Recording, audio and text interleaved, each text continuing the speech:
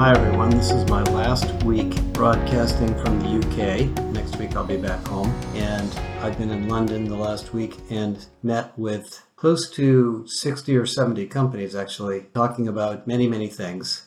But I think what I'd like to highlight is the struggles that companies are having in recruiting, talent acquisition, and what that implies and some of the big changes that are going to take place. And then I will talk a little bit about findings we're having on AI a little further. And this is going to keep going. And I want to also alert you that we are going to have a special invitation event at the HR Technology Conference in Vegas in the fall. So stay tuned for that. It's in October, and invitations will be going out in the next couple of weeks. We're going to announce some pretty significant new research, and it has to do with the post-industrial organization that I talked about at our conference. Okay, so talent acquisition. Most of you know, if you work in other areas of HR, that this is a very specialized domain. And in many companies, it's highly strategic and considered to be one of the most important things that the HR department focuses on. In many other companies, it's not. It's considered to be a tactical, operational process that is often outsourced to consultants or headhunters or recruiters. And so we met with mostly financial services companies, some other big banks and other institutions. And the challenges that we discussed were the biggest one being, if we're going to use much more intelligent technology to select, identify, source, locate people, and we're going to have information about their skills in a much more unbiased way, which is absolutely happening with all these wonderful AI tools, and we're going to try to streamline the process. What does the recruiter do? Is the recruiter job less important, or is the recruiter job more important? And my answer to that, from the research we just finished and the discussions, is the recruiter job is becoming much more important. And the reason for that is, even if you do believe that AI is going to make things easier, all that does is give you new sources of information and more, hopefully, refined sources of people to talk to. You still need to make sure they're the right people, and you need to obviously assess them and bring them forward in the right way and convince them to join your company. And that's always difficult, especially in the financial services industry, because that industry is actually kind of a difficult industry to join and actually has had a lot of struggles. Now, in terms of the job market in general, if you looked at the Bureau of Labor Statistics report that came out on Friday, and it's U.S. data, but it's interesting. I think 9 or 10 states in the United States now have the lowest unemployment rate they have ever had in the history of the BLS. So jobs are being created in most countries, certainly in the U.S., I know in the U.K., because we talked about it a lot. And the length of time to hire is extended. We actually published a report with AMS called the Talent Acquisition Fact Book that has some amazing statistics by industry. You can find it online. And time to hire is getting longer and longer. So the recruiter or recruiting function, but recruiter in particular, has an ever increasingly difficult job. Now, the problem that I uncovered, and I know this is true because I've talked to many of you before, is that a lot of companies don't understand the strategic nature of the recruiter job.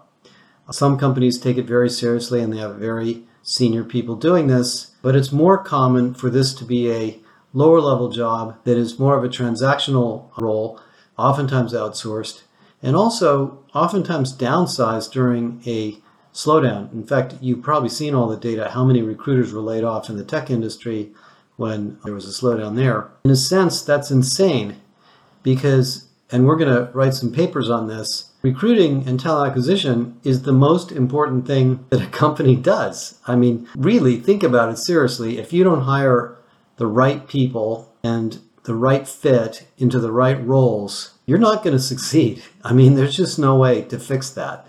And every time you have a bad hire, 2 or 3 times as many people that are impacted by that to say nothing of the challenge of figuring out what to do with that person if it doesn't work out. So it's a very, very important function, and it involves clearly understanding the role, the job, the culture of the organization, the skills, and then approaching and finding the right people, approaching them in a way that they will join your company, creating a value proposition that would make them want to join, and then, of course, onboarding them into the company in a way that they can join.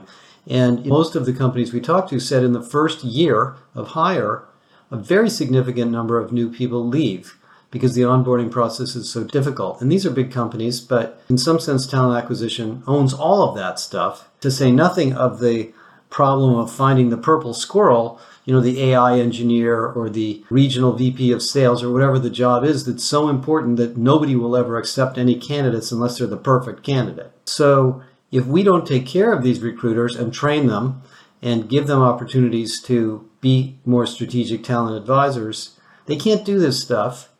And maybe they do warrant being laid off or not supported unless we get the right role there. In fact, one of the companies, a very large global financial services company that does business in more than 50 countries, told me that their talent acquisition function has more than 1,400 people in it, and that there are more than 400 job titles because the talent acquisition function is distributed into these different geographic business units, each of whom decide to do it their own way. And of course, the problem with that is you get inconsistent hiring. You can't leverage tools. You can't leverage research and science and IP you've done in general. So they're going through a massive transformation. They're upgrading all their technology. They're going to change their job roles. And as I was talking to her about it, I told her, we're working on a specific talent acquisition certification program for strategic talent acquisition partners. You have to train these people so they can take on higher level roles and responsibilities. And by the way, I wonder, just to throw it out there, how many of you rotate people into and out of those jobs? One sign of a job that you're not taking seriously is you don't rotate people into and out of it. Well, talent acquisition executives or leaders learn a lot about people and the business, and they should be rotated into and out of other jobs as well. And those of you that are not in recruiting should spend some time in recruiting. It's very hard. It's much more complex than you probably realize. So given the fact that we've got this great economy, we're going to bypass the recession this cycle, the unemployment rate is very low, the cost of living is going up, so pay is an issue. We can't just hire people by giving them more pay. In fact, the pay in the United States, based on Friday's report, went up about 4.2%, but inflation in the U.S. is still above that, and inflation here in the U.K. is over 7%. So you've got to take this seriously, to say nothing of the fact that in most of the critical roles that are hard to hire, there are internal candidates that want these jobs. So talent acquisition has to be bolted at the hip with the learning and development group and the career development group, so that you have a really strong program for internal mobility, talent marketplace, whatever you want to call it, to source and recruit internal candidates as well as external. Now, the whole problem of internal candidates and internal mobility is much more complex because there's cultural issues, there's rewards issues, there's the issue that the manager that this person reports to may not let them go, etc. So lots of things there we can talk about, and we've actually done workshops with companies on that problem. So my point is that this is a really important part of HR, and it doesn't always get the attention it deserves. We talked about it with some people at the meeting. One of the largest airlines in the United States laid off the entire talent acquisition department during the pandemic. Now, I know they needed to save money, but that's insane. All of that IP, all of that knowledge, all of that process disappears, and they have to outsource it. And they did it for financial reasons, and now they don't have enough pilots, and they don't have enough flight attendants, and they've lost this muscle that they had built over the years for attracting those people. So we got to take this more seriously. We have to look at it in a more systemic way, and we have to get ready for AI. Now let me talk about AI. So we had another incredibly interesting session on AI. Many, many more advancements and discussions and topics came up. One topic, of course, is the human interface problem, which is that whatever AI tool you buy, Eightfold, Beamery, whatever, the interface to the recruiter, in the case of recruiting, isn't perfect. There's new candidates being surfaced, but they have to decide if they're the right ones and if the AI is working correctly. So the user of AI actually has to be better trained than somebody who wasn't using AI, because now you have to know if the system is telling you something that seems correct or not. You need some judgment around it. And so in some sense, not only does AI require a lot of skills and technology to do the implementation, but you need the people who are using it to be pretty intelligent, because these things are definitely not perfect.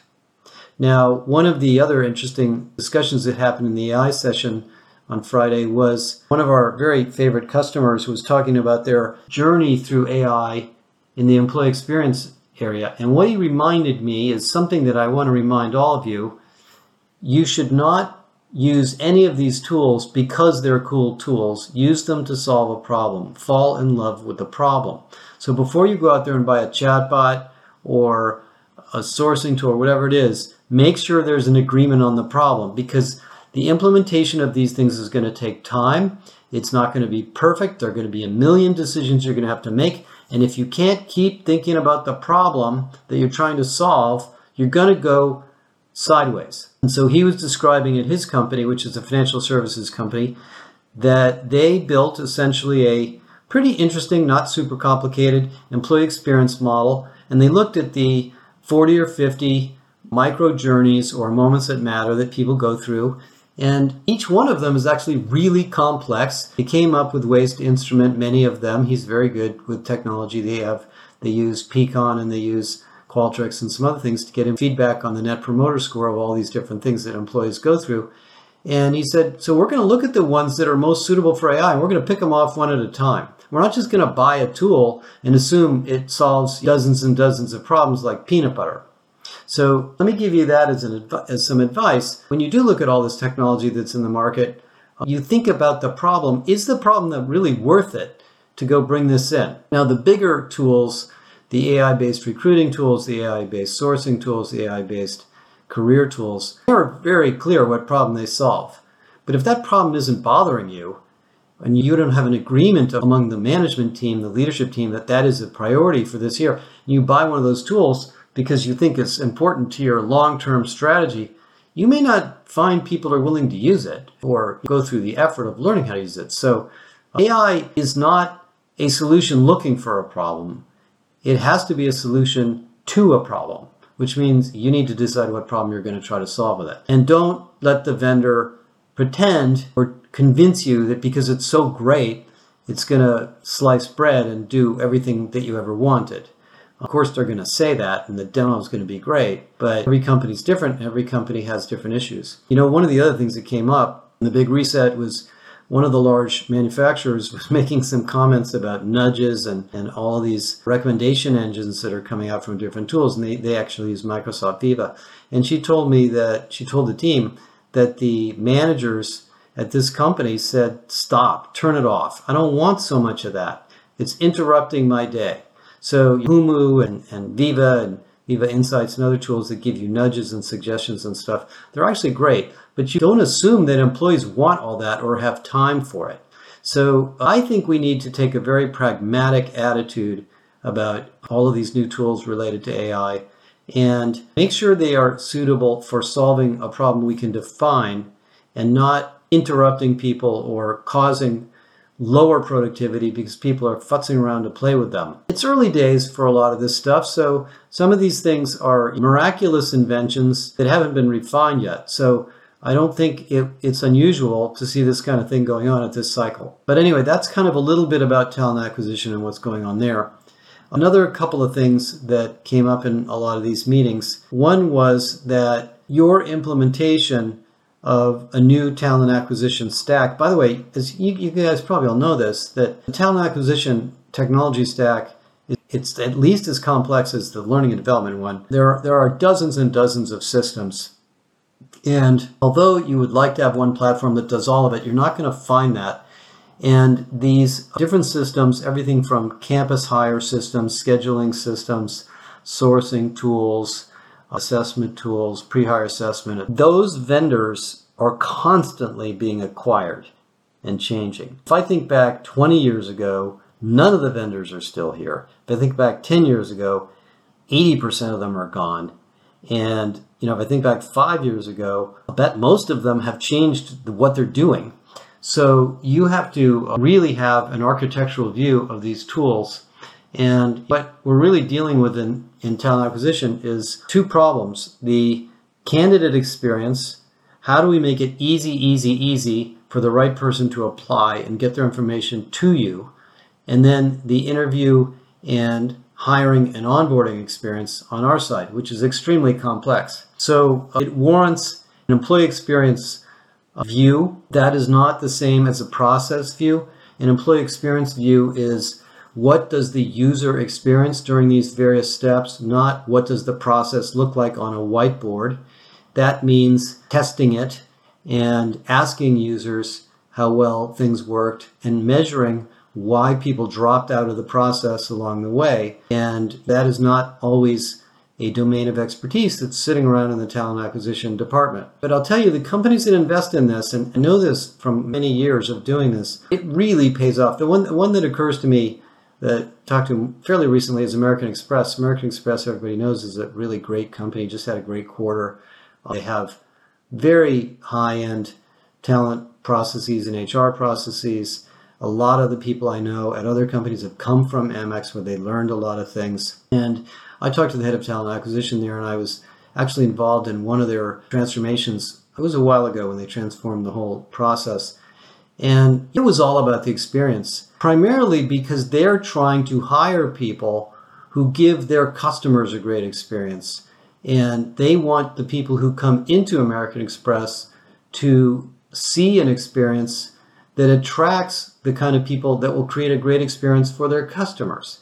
I happen to have been an American Express customer almost my entire adult working life, and I would never change business credit cards. I just wouldn't. I just know how good they are, and they take it seriously. If you have a problem and you call them, you actually get to the right person pretty doggone quickly, and they do solve the problem. And that is because they've hired the right people, they've trained them, and they've looked at these journeys and they've worked them out.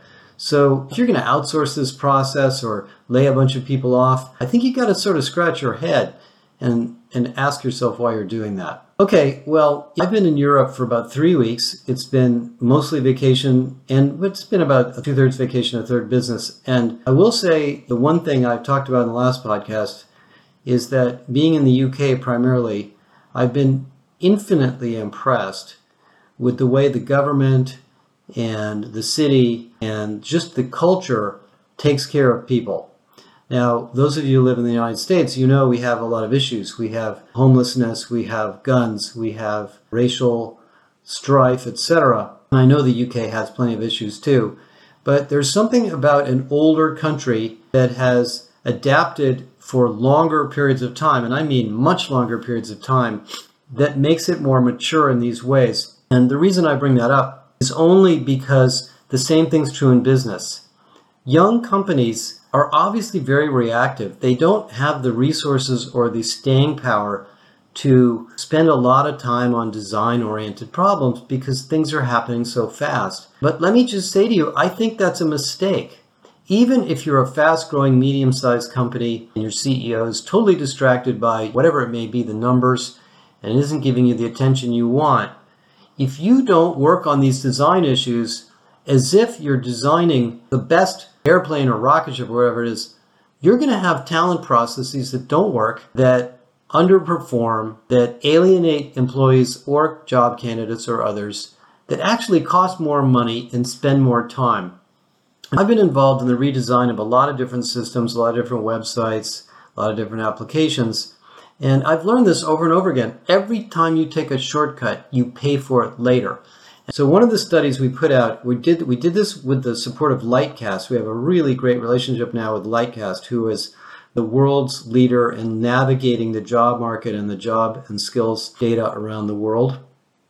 We looked at the financial services industry following our big GWI study of banking. What we figured out, and they did a lot of the analysis, but was that over the last 5 to 7 years, technology, of course, is a massive problem in banking because they have a lot of old systems. And so all these new mobile interfaces and chat-enabled, mobile-enabled things are difficult for banks. And the data and the amounts of processing are huge. And then, of course, they're in regulatory compliance about everything. So they have to be very, very careful what they do. they have a really hard time hiring advanced tech people. And the banks that have the most advanced tech people are the pace setters. So we did an analysis of this. And funny enough, what we found through the Lightcast analysis was that of all of the 75 or 80,000 people that left the technology industry to go into banking to try to help banks build more advanced systems, 95% of them left the banking or financial services industry and went back to tech firms within 5 to 7 years. They didn't stay. Now, it's not the same people, of course. It's more of a flow analysis. But what that tells you is that it's really hard to attract and retain highly skilled people in particularly new areas. Why is that? Because if I'm, say, an engineer or even a salesperson, but let's say I'm an engineer and I've got skills in some advanced tech area, I want to go work for a company that's going to make me even more valuable. I want to work on projects that are advanced projects, advanced technology opportunities, so I can go to my next opportunity and say, look what I built at that place. And so, funny enough, we had this conversation with this team of executives, and the woman sitting next to me laughed her head off, and she said, you know what? We do the exact opposite of that. At our company, we outsource all the exciting technology work to somebody else, and we do the dull, boring, old stuff. It's no wonder we can't hire any of these advanced technology people. And I said, well, I think you just put your finger on something to talk about, that if you don't have innovative, creative, sometimes experimental projects going on inside the company, you won't attract these highly ambitious, creative people because there's nothing for them to do. And I know banks have a lot of focus on operations and compliance and all that, but our research shows that if you don't have advanced tech people, you're going to fall behind. So that's one more little story to throw out there on talent acquisition. Anyway, I've had a wonderful couple of weeks over here, and we will be back on the Big Reset on Friday, and I'll talk to you all next week. Thank you.